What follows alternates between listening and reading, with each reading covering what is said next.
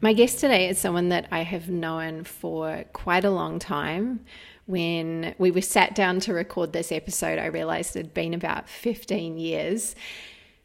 And we started out working in the same firm. So I was a graduate when I first met Michael, and he was a couple of years ahead of me. We worked in a very prestigious practice in Chippendale in Sydney.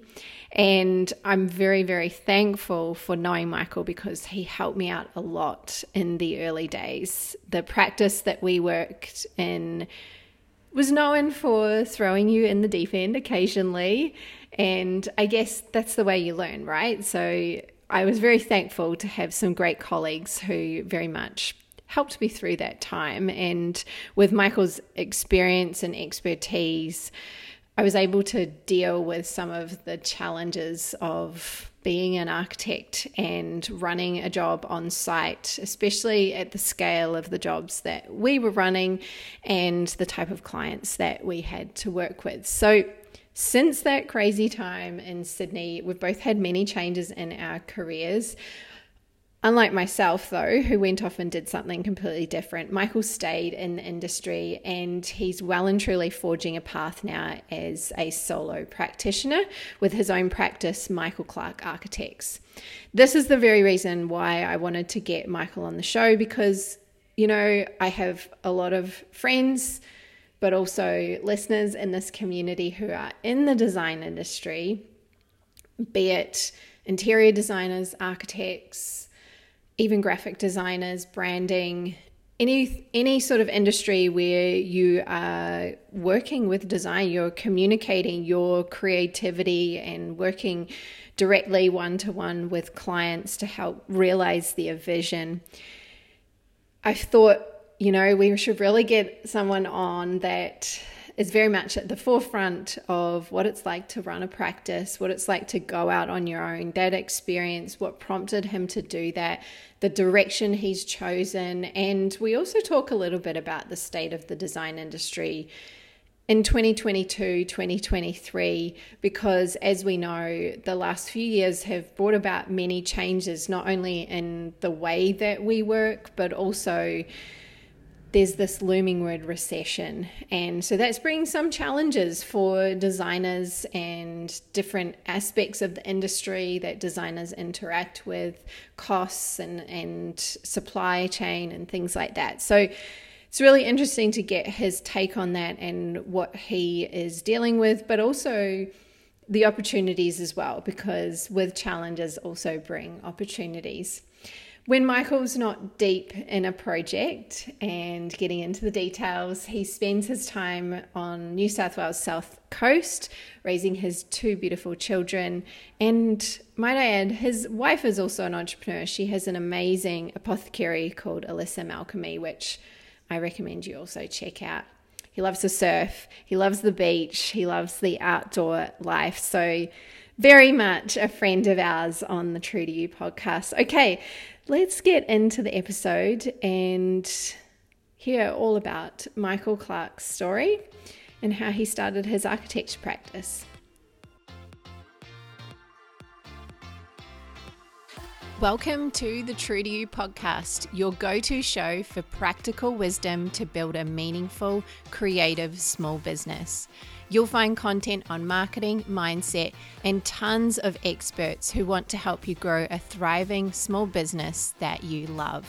My guests are exceptionally creative women building businesses from their zone of genius, all while balancing many other roles in their life. I'm your host, Ruby Marsh. Let's do this.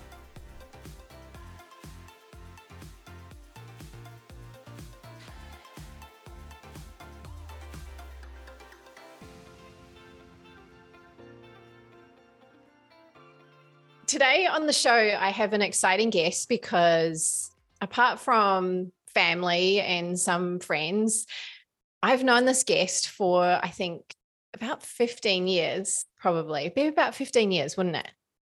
Yeah, which is crazy. And there's been a bit of a gap where we didn't see each other for a while and we got reunited in the last year. And so it's been really fun to reconnect. Michael is an architect, and he is the owner of Michael Clark Architects, founder, owner, director, all the things. And I wanted to bring him on today because we worked together back in the day when I was an architect.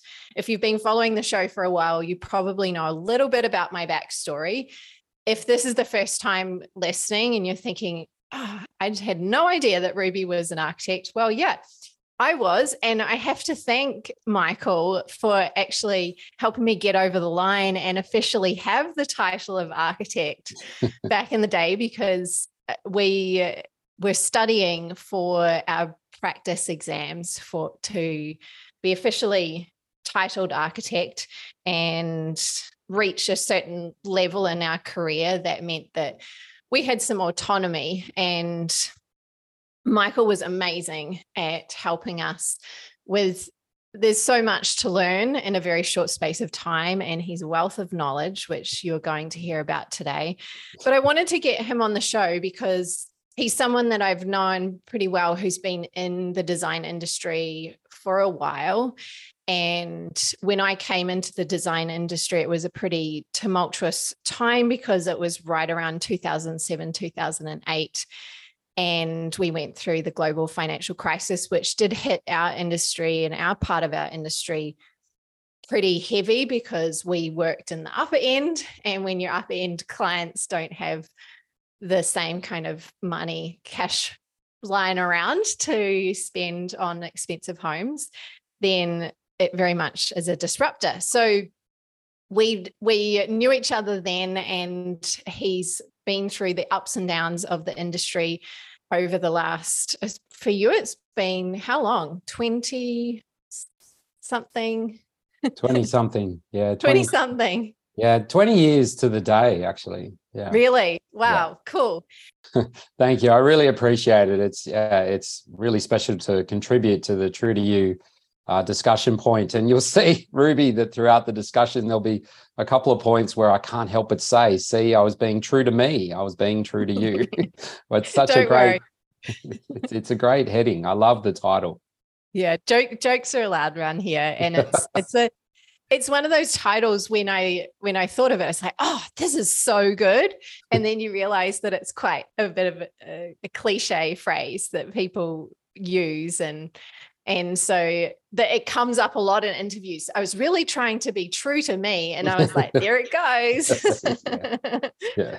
So I wanted to talk about going out on your own in business, and you can give us a little bit of your career history as well.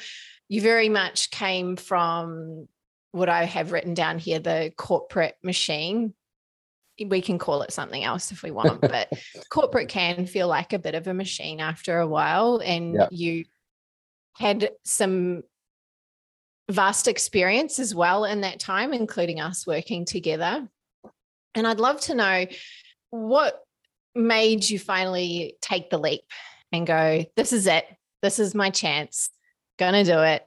And timing's never perfect. And I'm sure that will come out in this story as well. But just so you know, there's always never a perfect time to start out in business. So why don't you share with us, Michael, what that's been like, what kickstarted this small business journey for you?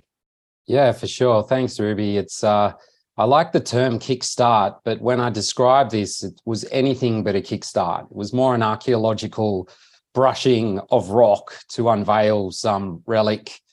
I kind of reflect on some of these moments and I feel like, oh, that could have been the moment and that could have been the moment, but it was much, much more drawn out. And if you'll humor me, and as I talk through this, I think there's an interesting thing to note in this story, that I turned what would otherwise be perceived as career tragedies or career low points into lessons learned and opportunity, which I think is important to reflect on. But in terms of going out on my own, I probably always had the predisposition of someone that wanted to be more than a student at university. You know, I liked extracurricular activities and contributing to the faculty, to the discipline, to the, profession or the degree beyond being a student. And that was certainly true of me as a practitioner. I wanted to be more than someone on a project. I wanted to really be involved, ideally at that front end where you make that first pass of a design. You first meet a client, they're suspending disbelief as to whether you can come up with something interesting. I really liked getting exposure to that, and it didn't happen for a while, rightly so. But I was working for a company, this is the company where we worked, that I thought was a career company. I really thought I'd be there forever. If you had a discussion with me in year 3, 4, 5, 6, 7, I would have said, yes, I'm going to be here for life. And it was a great company. Like, my measuring stick for greatness there, Ruby, is that, you know, they consistently got projects where clients believed in them taking them down a design path that they might not have otherwise thought of. They got work published. Do you remember where the awards were in the office? It's such an interesting branding point. Do you remember this? The awards that they received, and there were lots. Yeah, they were on the back of a partition between between the meeting rooms where you met clients and the bathroom. So on your way to the bathroom, you were reminded of the fact that this company you were working with had won a gamut of awards. I love that from a branding perspective. You know, don't forget who you're working with. I love that. Anyway, they won awards. And another measuring stick that I think is a little bit undervalued, Ruby, is that they attracted good staff. They attracted staff that had ambition, that had done well at university. I know you did well at uni. I did well at uni. And they retained that staff for a long time. And when I say a long time, staff tended to not leave. You're a bit of an anomaly, Ruby, on that sense. In the 10 years I was there, I don't know for sure, but I swear maybe around one person, maybe less, would leave a year. People tended to stay. You know, a lot of people felt like it was a career office. Anyway, something changed around year 7 or 8 for me. The first thing that changed is I realized when I'd finished 2 big projects that the pathway to promotion was somewhat blocked, insofar as that it was a company where I was told, you know, for people to be promoted, people either need to leave, and no one really left, like senior staff needed to leave, or they needed to get bigger. And that left an interesting mark on me. I thought, oh, right. So the possibility of me getting exposure to that more front-end concept design work might be a while off, if it's available at all. And that left some energy in me where I'd finished some projects. I'd done quite well on those projects. And I thought, well, maybe this isn't the career office. I still approached it that way. And I think that anyone you spoke to at the time that had worked with me, a builder or a client or anyone, they really felt like I was committed to the idea of the practice achieving continually great results. The other thing that happened, though, as you've mentioned, is the global financial crisis. And so from 2008 to 2013, 3, 4, sometimes slightly more people were pushed out the door every 6 to 12 months, 6 to 8 months. Now, I was entrenched on a couple of projects, and I knew that it would be remiss of the practice to push me out knowing how deep I was into those projects and how long they had to go. However, around 2 years before I did leave, I started to think, well, what's next? And I started to really think, you know, I had some colleagues that were running their own practices, small practices. I think I took on a private client. You know, we call that a PJ. I don't know if you remember that expression, Ruby. PJ not being pajamas, important to note, but being a private job. I took that on, and it was so liberating to work on that initial concept design without presenting or reporting to someone above you other than the client. I found that really liberating. And so I got a taste for it. Now, I did work on a big project for another 2 years, but 2013, the discussion came up. And this time they advertised it. They said, we'd like people to volunteer. And so I don't think, Ruby, if I was, you know, in inverted commas, pushed or slightly swayed, or if this came up, I don't know that I would have walked. I really don't. I'd love to talk to you about how you eventually said, this is what I'm going to do, because, yeah, like I said, I thought I'd be there forever. And with my wife, we went through these cycles of, yes, now's the time. No, we've got to buy a house. we've just got married. Yes, but we don't have any kids. You see the pros and the cons spreadsheet in your mind. And I think I'd resigned to, that's a bad pun, sorry. I had elected to not make the decision. And that's where I was committed. But then I found out that someone else there who had been there for 17 years, who was a close friend, she had put her hand up. And then another two friends, one incidentally is actually in Creator Club. At the time, she'd been there for 12, 13 years, and another person 13 years. So there was four of us. But I hadn't put my hand up till I heard about these others. And I thought, I've only been here for barely 10, like really 9.5. If this person after 17 years has made this decision, then there's something in that. I've got to say, there's an opportunity here. And then I took it. And I remember the euphoria that night of celebrating with colleagues and the like. I remember sitting with one of the directors and he said, "What are you going to do?" And to be honest, Ruby, I had a couple of connections and options to work at another practice. I had no leads for private clients. But I said to him with so much confidence, I think I want to do my own thing. Now, I might have said it. I don't think deep down I truly felt it. I think on reflection, if there was Creator Club, if there was Ruby, if there was John, I'd have a different story to tell. I didn't have the resources to say, you know what you need to know. You need the confidence to say that you can make something of it, regardless of what you have right now. And I didn't. Anyway, that was the thought I put forward. And I remember that first day I was surfing. I felt like, yeah, this is great. I can relax. I'm retired. I'm retired. Yeah. But you get that moment of first thing that happened is I got pummeled by a wave and it ripped my wedding ring off. So I lost my wedding ring. Oh no. You're like, and in my head, I'm like, I don't have an income stream. I can't indulge on buying a wedding ring. Like, what am I doing? But the other thing that happened is you get that sense of judgment that's completely on you, like it's self-generated. You're walking down the street and you're seeing all these people going about their day in the middle of the week. And you're thinking, they're looking at me going, you are a burden to society. You are a liability. You're not contributing anything. You're a surfer. I just suddenly got this wave of depression. Anyway, I didn't stand the test of time, Ruby. I sort of thought about it and I didn't put any energy into my own thing. I very quickly got 2 or 3 people interested in chatting and got another job within 3 weeks.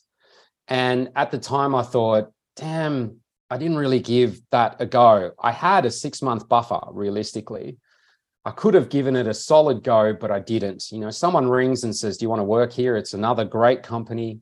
And I did.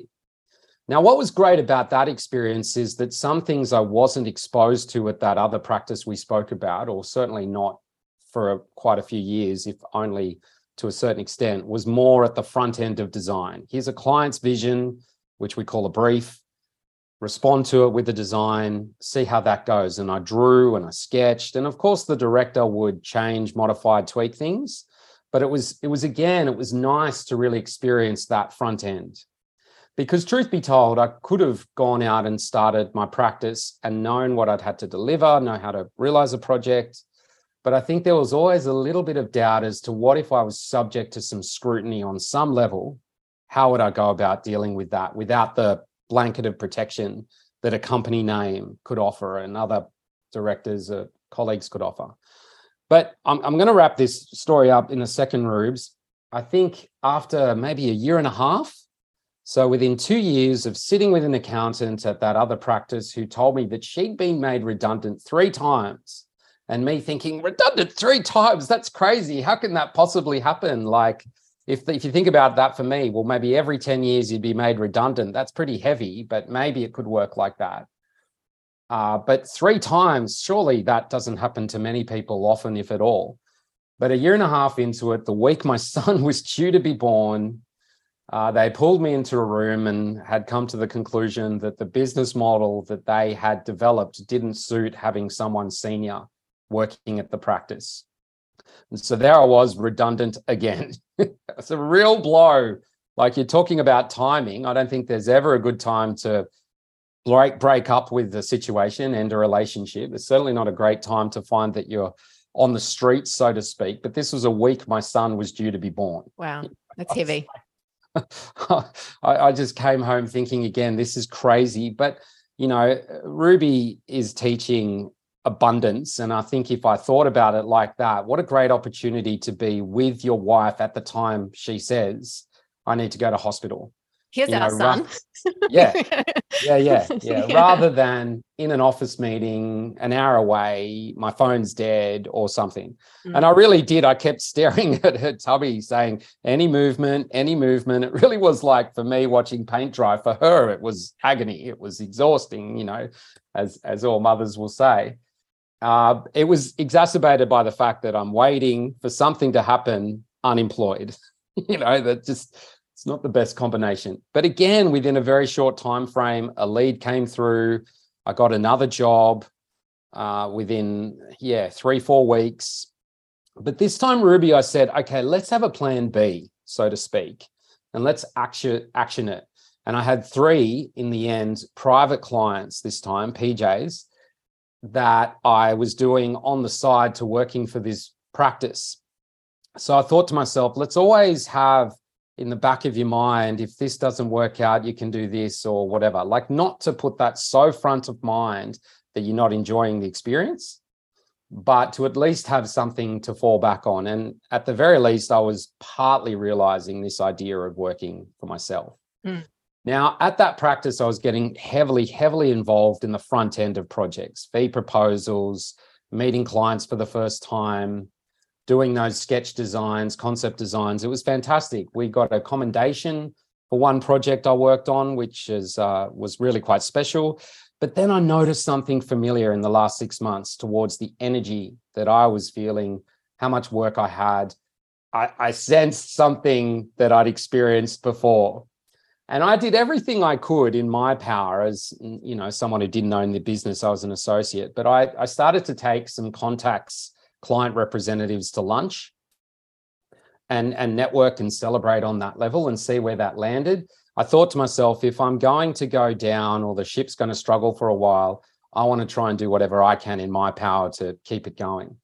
Anyway, it wasn't enough. And I was pulled into a room again for the 3rd time to be told the same thing. And I know how it plays out. There's no real discussion point.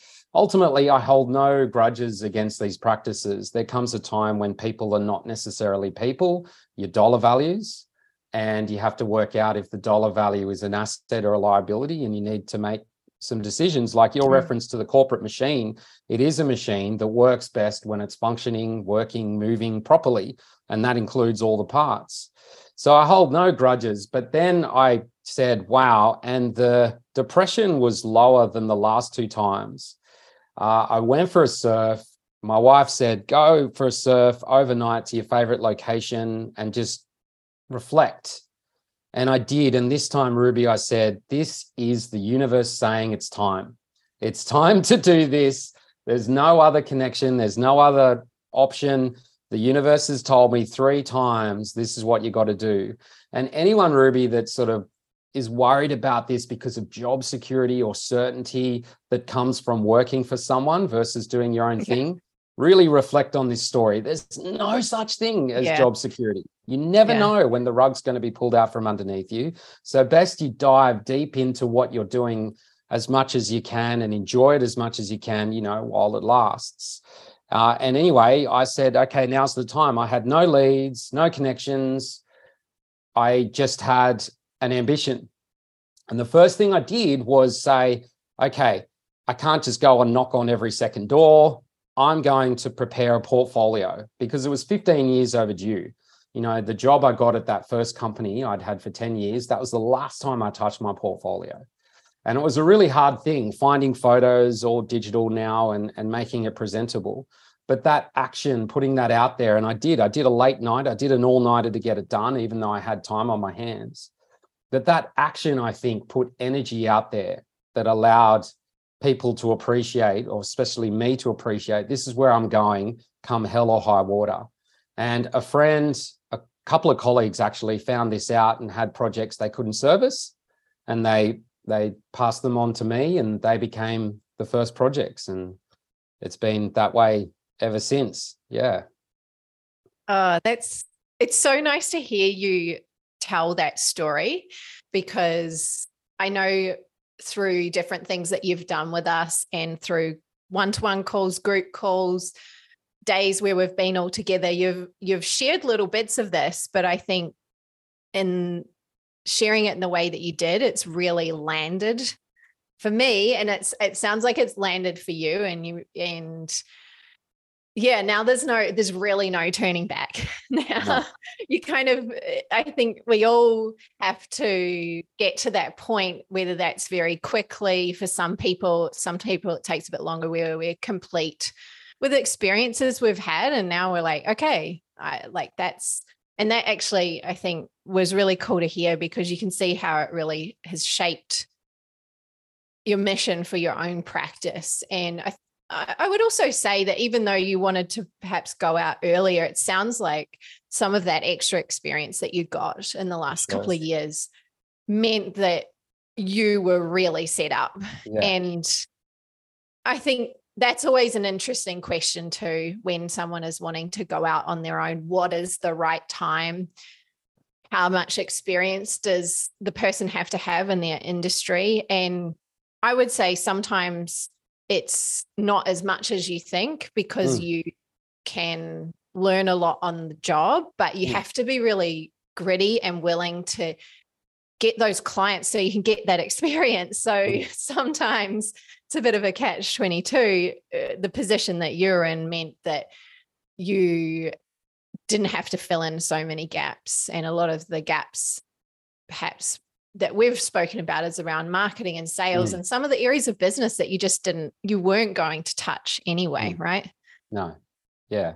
I think back to your point about knowing, me, any opportunity to discuss some link to comic books or superhero movies or whatever. There's a great line from Into the Spider-Verse, which is the animation that came out 3-4 years ago, where like a Peter Parker Spider-Man from one dimension says to the Miles Morales African-American Spider-Man from that dimension, he says, when do you know is the right time to go out and be Spider-Man and be a hero? And the Spider-Man from the other dimension says, you don't. It's a leap of faith. And maybe it sounds cliche or simplistic, but it is. It's a feeling. No one's going to say, like, even if I had Ruby and John, you're not going to say, you are ready. This is going to fail without doubt. No one's going to say that. No one said it to me. I think I was collecting that reassurance. What do you think? Yeah, you're not going to fail. You're not going to fail. No one was saying that. I had to have the mindset to say, let's give this a good go. And when I finally got to that point after, 5 years, it was very special. Cool. The last couple of years have been interesting for the design industry, for a lot of industries, but particularly talking to design friends, whether they're in interior design or architects or building. It's been quite a time, and very interesting when you have to be on site with a job and be in person and all of that. And now there's this whole conversation around recession and economy, and we're all waiting for the day that someone actually officially calls it a recession, but maybe there's not even ever going to be such a thing. So who knows? The media's a funny thing, right? And so with all that said, I think there's been some big challenges that we've had to face in relation to that. Do you want to speak to some of those macro challenges that you've faced as an architect, as a designer, and what you sort of see going forward? Maybe you can speak to one aspect, whether it has been the climate of the last couple of years, whether it's technology. You roll with it. Yeah, well, an ongoing struggle, and that's quite a dramatic use of the word, but it is the cost of construction, the cost of realizing a project. And what's also really tricky for us on a macro level, I'm not saying it's unique to the last 2 years, but it seems to have heightened in the last 2 years, and that's the alternative model to us. And by that, I mean a more of a design and construct model or a project home model. Because there is more of a tendency for people to invest in doing work to their home, because people are working from home, if not hybrid level, then full time. and they realize if they're going to spend that much more time in their home, they want to, enjoy it. And so there's an increase, like a really high increase in demand, but the supply chain hasn't changed. In fact, it's, if nothing else, got smaller. There's less labor around, there's a shortage of material, all that kind of stuff. And the issue that we're finding is those alternative models, they have a lot more buying power because of the sheer volume of work that they produce. And competing with that is hard. Like, reality is it's going to cost more per meter squared, generally speaking, to build an architect or designed project versus those other alternatives, some are which are pre-designed and, massaged to suit the parameters of a particular site. Pick one of these three plan types. And, if we think about the pillars of what we call project realization being time, cost, quality, and quantity, time and cost are always tricky things. If you want it done fast, it's going to cost more. If you want it done with a certain budget, you need to take the time to define it properly. In any case, it's really hard for us to compete with that model. But, my business coach, Ms. Ruby, has referred me to people like, Marty Neumeier, and this concept of the ZAG. What's the point of difference that we have? And the point of difference is that we are looking at something bespoke. We're looking at something that's in a particular place in the world that is a particular response to a client's vision, a client's brief. And therefore, we are site-specific, we are client-specific, we can work with existing buildings. Those models, it's demolish only. They don't have a model. Some of them have a model to build an upper addition, but generally speaking, it's level the site, clear everything else, and come in with something new. And so for me, I've really tried to find ways in marketing and podcasts and just general discussions to celebrate that point of difference. Because, for example, last year, I had a client that actually proved this to be the case. They were going down a design and construct model. And there was a time when they said that whilst the design they liked the design, they didn't like the reduced pool of finishes they could select from. They didn't like a limited choice.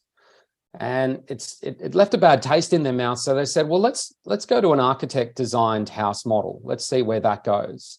And they approached me and they said, we love where we live. They had a view of a mountain, a view of an escarpment, beautiful tree canopy. And none of that, in my opinion, was celebrated in that alternative model that was put to them. And the client kind of jokingly said, oh, it'd be really good to have a view of the escarpment. And I said, why is that something to joke about or laugh at? Like, that goes without saying. You should be in your house cooking, cleaning, living, and be able to at any moment look up and see the escarpment framed. That makes complete sense. And I put that forward. And that's the other thing I put forward, is that they had proposed to completely level the building. And I said, look, this building's been here for 50, 60, 70 years, 100 years, whatever it might be. And that's a pretty good settlement period, so to speak, to show that there's no cracks or no damp or no issues, assuming there's not. And retaining that is not only more sustainable because we're reusing old stock and it's not just going into landfill, but you're saving hundreds of thousands of dollars. So provided that it is in good condition and you're going to know it because it's been there for so long, then why not work with it? I find that exciting and compelling.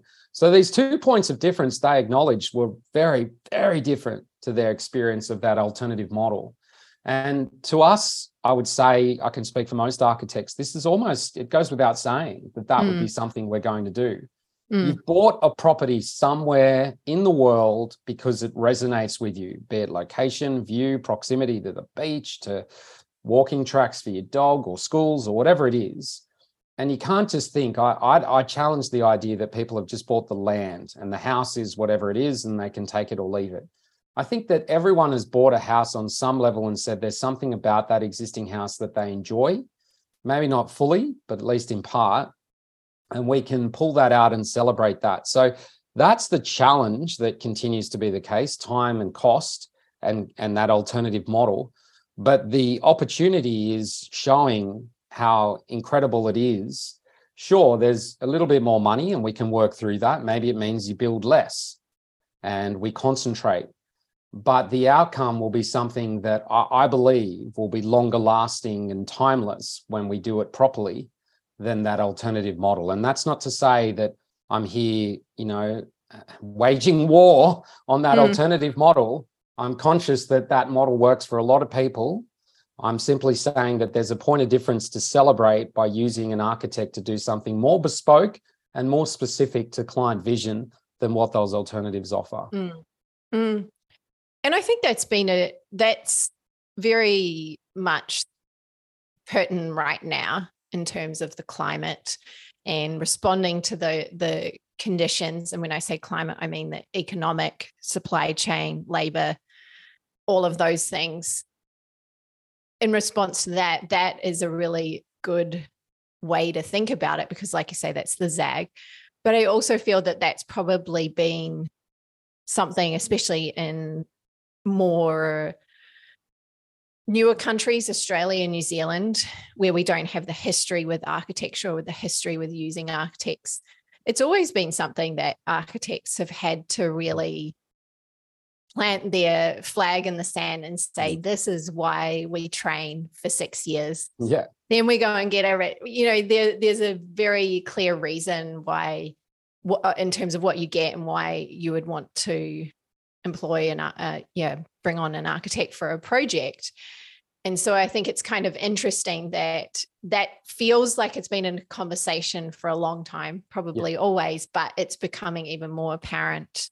It's becoming even more apparent in terms of cities growing and even smaller cities now growing. We both live in smaller cities and just maintaining good quality design. And it's kind of interesting that whilst there's other issues that are macro issues that sometimes may have more interest for governments and things, that there's actual value in good design that's not going to be a short-term decision for that family, but then also, I guess, how cities approach design as well. So yeah, I think also, Ruby, I mentioned design.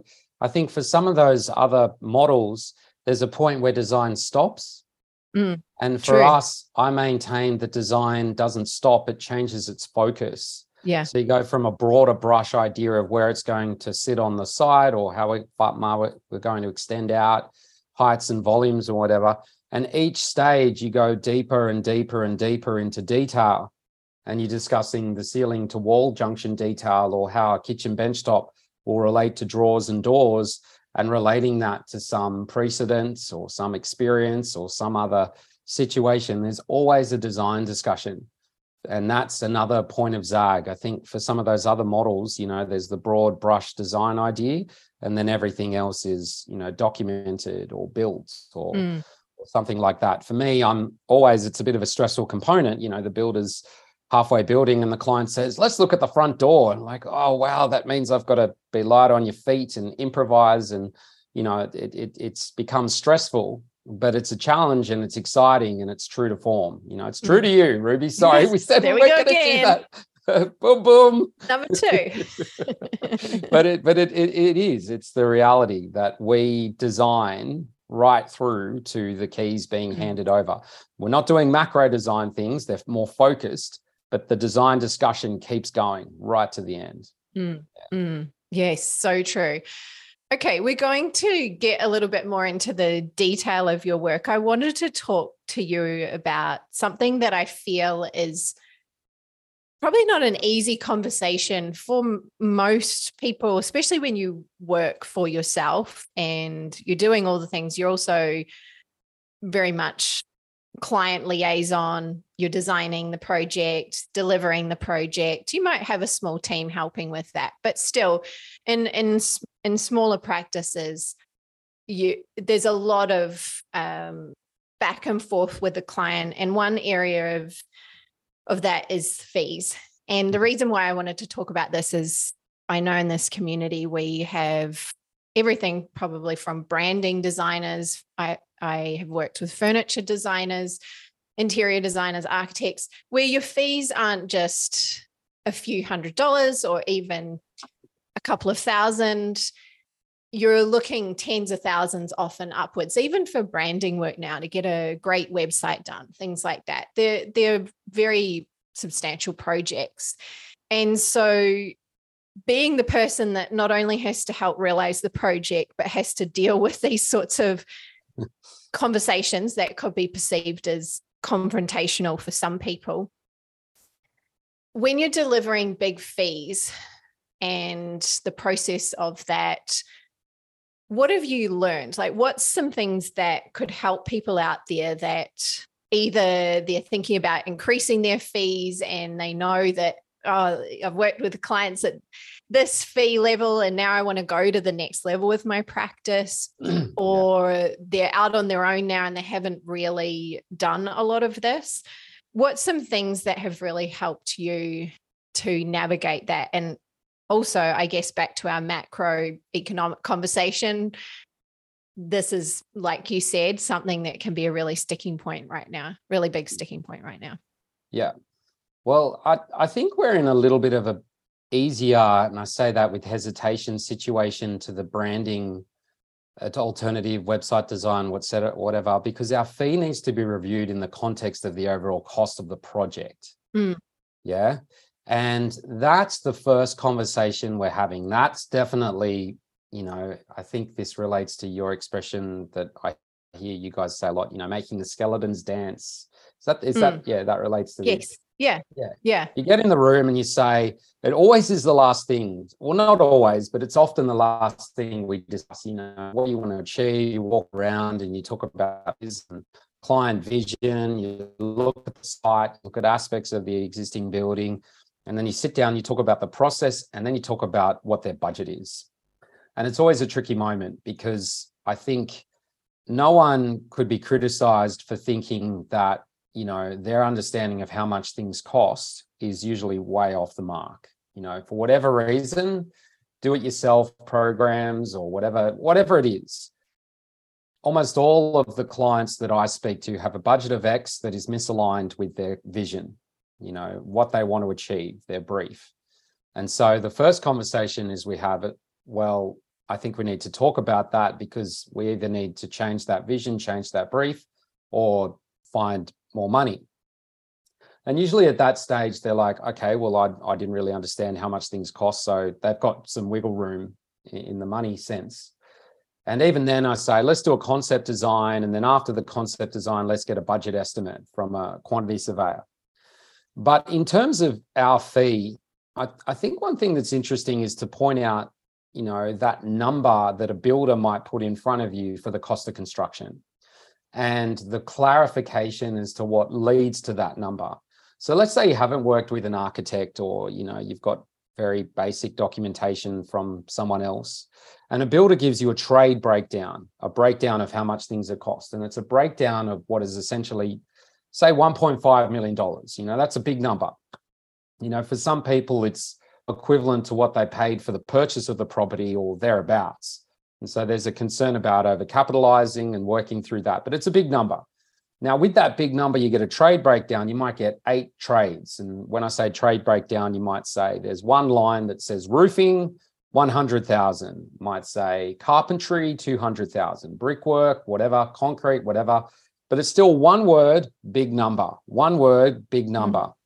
So in terms of a breakdown, you still wouldn't be criticized for saying that they're taking, if this is a joke, they're making fun of me. How can it be that much? Concrete, 300,000, I think the average citizen would think, I don't understand the connection. But I do, because I've done this for a while, and more to the point, I have seen what is at the back end of the generation of that figure, which is what we call a detailed breakdown of what we call a bill of quantities. And we get this from quantity surveyors when we're getting prices for budget estimates.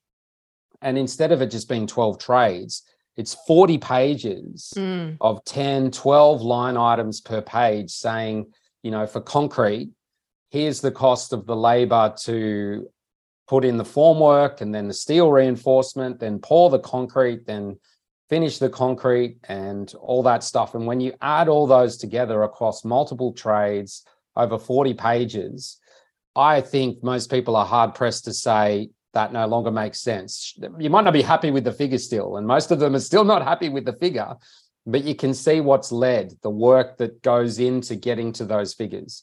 And so the disconnect is not so apparent. When I've been in that exercise, I might have looked through 4 items out of 100, 200 line items and found some savings. But generally speaking, you go, tick, that makes sense, that makes sense, that makes sense, that makes sense. You get it.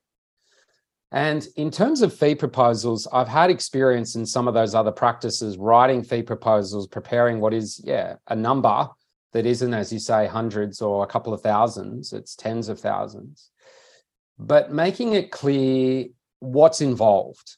And so instead of it being a big number with just a one-word summary, thinking about the equivalent of that budget estimate I described, more is more in that sense. More information, more detail as to what you're doing. For example, in our case, a list of drawings, how we're coordinating consultants. I can't submit to a homeowner or anyone actually 40 pages explaining what I'm doing. That's just way too overwhelming. There's sometimes I wish I could. And the reality is I can't say just go and drive the car or go and use the phone. The proof is in the pudding. I have to explain it to some level. So it's finding that happy medium between really elaborating on what it is that you're going to be doing. As I said, drawings, coordinating consultants, working through this issue, what the general focus is for each stage. But I've had some feedback recently when I submitted a fee proposal to a client. The wife printed it out for the husband to read, and he read it and he went through each item to see if there was anything that I was doing that he could do. And truth be told, there were a couple of things that he could do in relation to, working with the builder, dealing with the builder's progress claims and the contract administration side. Obviously, he can't do the drawings and coordinate the legislative approvals and all that stuff. But he went through it all and he gave it back to his wife and said, we can't do all of this. We can't do all of this. And even what he could do, he probably would say, what's better for me to focus on generating the income to pay for the overall project, or have a stressful experience answering questions in limited amount of time from a builder that detracts from me performing my job to a point where, I might be made redundant. I'm being extreme there, Ruby, but you know what I mean. And that was really good feedback. It showed me that more is more. When you explain and elaborate, you reveal more as to what you're doing, and the results that have worked out a lot better for me than those times where you just give like a couple of bullet points. Yeah. Mm-hmm. And once you've done that, one thing that we talk about a lot is this idea, you mentioned it too, of understanding the client's vision or their brief. And alongside that, do you find that, it's helpful to have it spelt out, but then to remind them of the bigger picture of what they're actually creating here? Because it's very easy for the mind, depending on where they're at, to really get into that granular detail. And like you said, the husband went through the fine-tooth comb, but you can disconnect you from what you're actually here for, what you're creating, what the vision is, and beyond the project being realized, but then 5-10 years down the track. So I don't know if there's anything you want to share around that in terms of balancing out that conversation with making sure they have the information, but then making sure you're actually really clear on the client's vision. You bring that back into the conversation as well. Yeah, absolutely. It's vision-based sales as taught by the team at Creator Club. I've always had what we call, you could think of it as return vision, or what we call return brief. You list out based on the meeting what the content essentially, like for a house, how many bedrooms. And we do that on a quantitative level, like all the room types. And then we always have a little component that speaks to the qualitative components that might be a view of the escarpments, or it might be, I can't think of any, I had one client that's got 2 American pocket bullies, and it was really important to make sure that they were well considered in this response. And, you know, you laugh, but it's true. It's true. And that touch, you know, to be honest, the vision, especially the qualitative developed vision, won't play out at that first fee proposal stage. Some of it plays out as you go along. Like certainly at the fee proposal stage, I'm not talking about the ceiling to wall junction or what lights we're doing for a project that, you know, I haven't done a concept design for. But you definitely make reference to those points and how this ultimately is me responding to their vision with a design response. And just on that point to remind, because you're going into a lot of words, you know, and drawings and whatever, and unfortunately, until you've been through it, you don't necessarily appreciate what's involved. It's true. And they're all doing it for the first time. So one thing that I've really appreciated that I've started to do in the last year is put images of completed projects or projects that are during construction, or images of projects. You know, a lot of content, a lot of words, a little bit prosaic, there's a rendering. And then doing that, I think, not only breaks up the fee proposal, but reminds us of the fact that ultimately this is the goal, a design outcome in response to their vision. Yeah. And so, yeah, those 2 things have been important to really keep going to. And when I go to a phase like construction documentation, like I'm now describing the points in that, I'll start with that opening prologue or opening synopsis, if you like, saying this is the stage where we're developing the client or the response to client vision to a level of detail for a builder to understand what we want them to build. Something like that. So that if you really are pressed for time and you just can't go through all these list of deliverables and drawings, that paragraph should give you at least an insight as to how this stage will feel. That's my hope.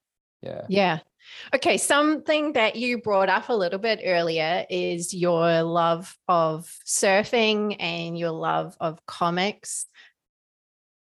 Are these 2 places where you draw inspiration from? I think a lot of designers would really understand this, but for the non-designers, realize that our inspiration doesn't always come from within our industry. To a certain extent, it does. We look at precedent, which means precedent meaning past projects, what other architects, trends, perhaps.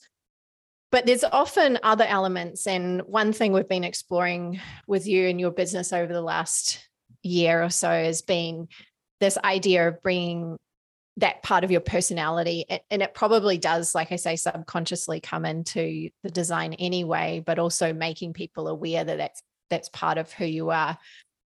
And so I'd love to know, that's a couple of areas. Are they the places where you get inspiration, or is there somewhere else, as someone who's a non-creative or someone who wants to be more creative?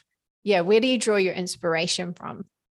Yeah, that's such a good question. And I haven't remarked on the fact, Ruby, that all your questions are like 10 out of 10. So thank you. Well done. Yeah. So in final year, a very short story that I'm going to release on my podcast, if anyone's interested in checking this out, but I failed the first part of final year, which was huge for me in terms of all the things that you and John discussed, fear of judgment, because really people fail all the time, right? It's the fear of people judging the fact that you failed that hurts the most. And I failed because the subject was an investigation workshop. For 12 weeks, we had to workshop an investigation into a vision. We had to be the client. We had to write our own vision, our own brief. And for 4 years, I'd not done that. You know, you'd maybe said, oh, what happens in this room and how big is this space? You might challenge little components, but fundamentally, you'd never say why that program, which is a fancy way of saying what you do in a space. You shop, you learn, you are treated for health. We'd never challenge why that program on that site. And so now when we had to do it, it was like, whoa, I don't know what to do. And I freaked out and I couldn't deal with it. And I wanted to just say, I'm doing a museum in the middle of the city. I'm doing an art gallery in the middle of the city. Whereas other friends stepped back and were able to say, I'm interested in the idea of the harbour. Who knows what project that will lead to, but you can investigate that and that would be a compelling investigation. anyway, I didn't, and I stumbled and I tripped and, was scrambled in the head and I failed.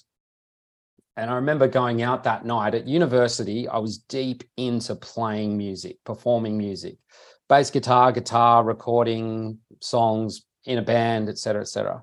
And that night, my friends who had all done well, it's an interesting situation where everyone's on cloud nine and you're, down the bottom.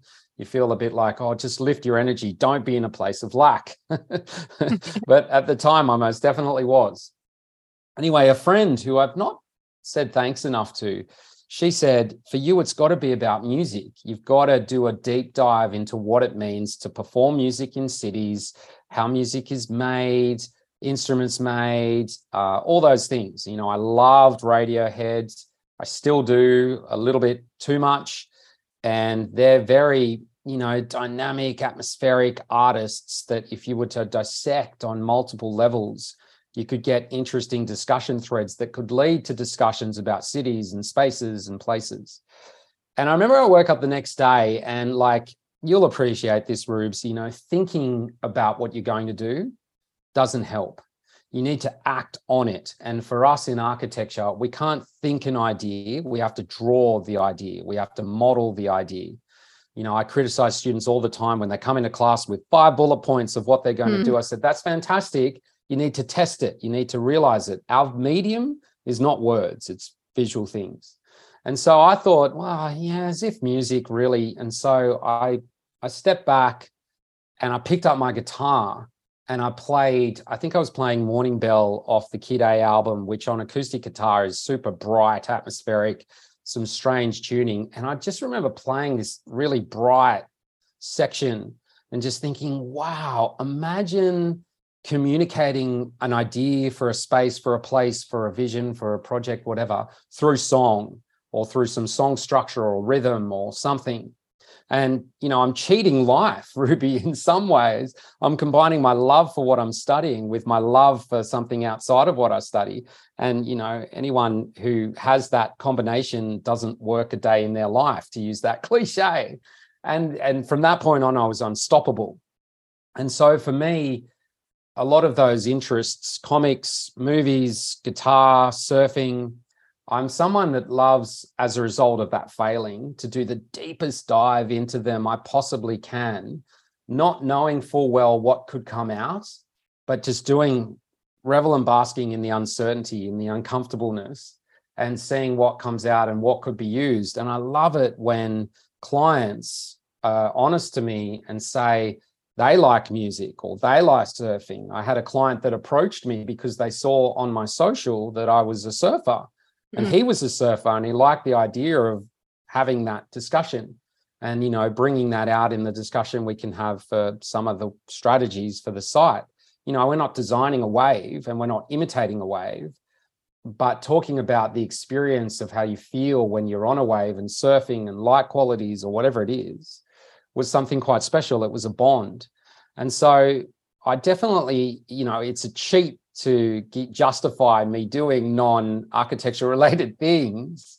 But I do often, the beauty of architecture is you can bring that back into architecture. And I can't wait for the day where I go to a client meeting with no drawings, just my guitar. And I talk about the idea for a space and how a space will feel or how a space will sound by communicating that on the guitar. I think the other thing, though, definitely, as well as doing that deep dive and seeing what could come out and suspending disbelief, something I really, really like, Ruby, is using my hands. When I'm working up that first pass to a solution, I love being off the computer. Yeah, I have had this thought the other day that we should draw more and draft less.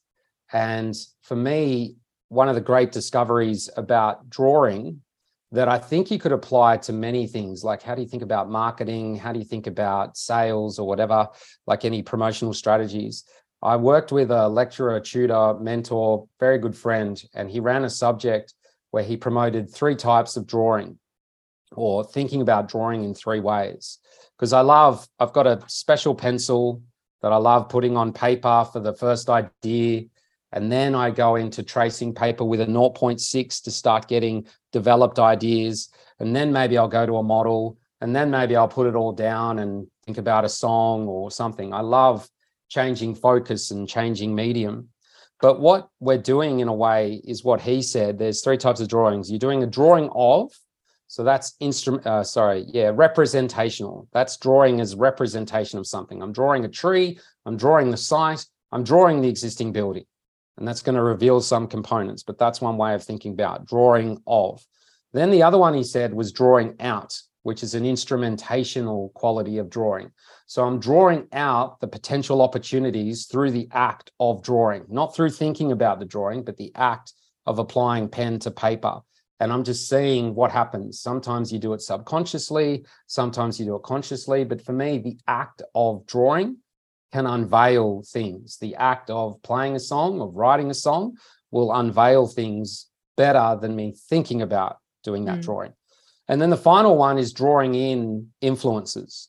So, Ruby's made this comment about Marty Neumeier, or looked at something to do with Porsche, and I can't, a quote or whatever.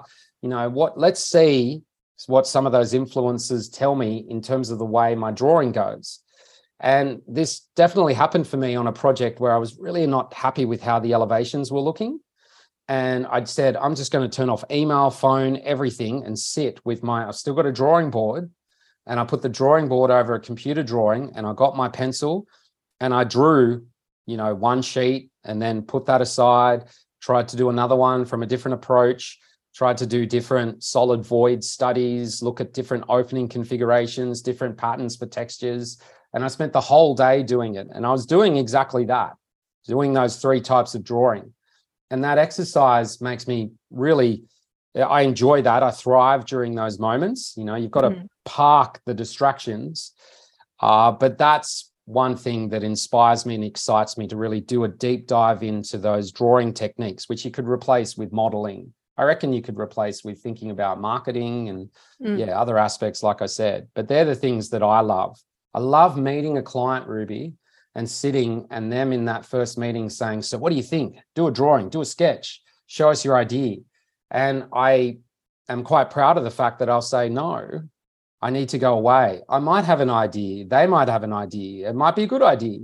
But you need to say, be comfortable in the fact that this is a process, and I need to go away, and you need to suspend disbelief that from this process, something special will come. I love that. I love that uncertainty. I find that really, really thrilling. Yeah.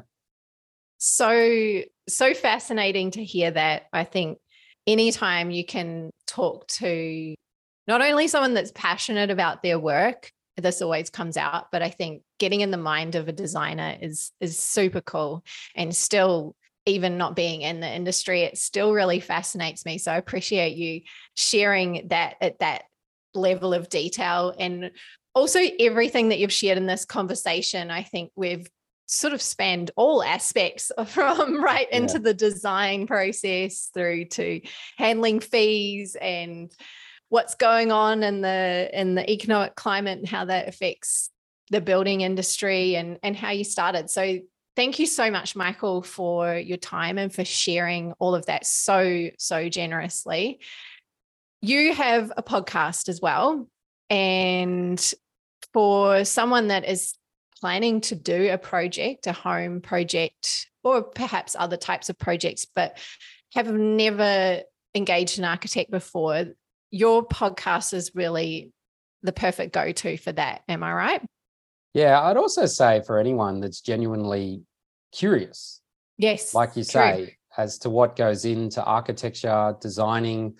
I'm curious about multiple professions. I mean, there's only really one other architect in Creator Club. So a lot of the conversations I'm having with people in Creator Club are outside my normal orbit. And that's compelling. I think that for me, I'm obviously designing spaces for people. So I love hearing what people do and why they do it and what's involved in their day. And I think so many of us, myself included, have a misunderstanding as to someone says there's a copywriter. So what are they doing all day? Someone, even a teacher, a policeman, a nurse, or whatever. And I love hearing that story. And for me, I can't give you a summary of those professions because I don't do them. I can tell you what's involved in realizing an architectural project and what the experience of working with an architect is like. So regardless of if you're ever interested in doing a project or maybe doing one in 1, 2, 3, 4 years, this is an effort to reach out and say, this is what it's like. This is how it feels. This is what's involved. An effort to try and make it seem compelling, exciting, thrilling, exhilarating, not intimidating. I have this concept where I'm trying to beat the bully, and the bully is someone telling you don't do that, or this is a bad idea. I'm trying to instill confidence that working with an architect can be really special and really rewarding. And that's the vision, if you like, for the podcast. And the podcast is called What Is and What Could Be? Yeah. Yeah, got that. Cool. Yeah.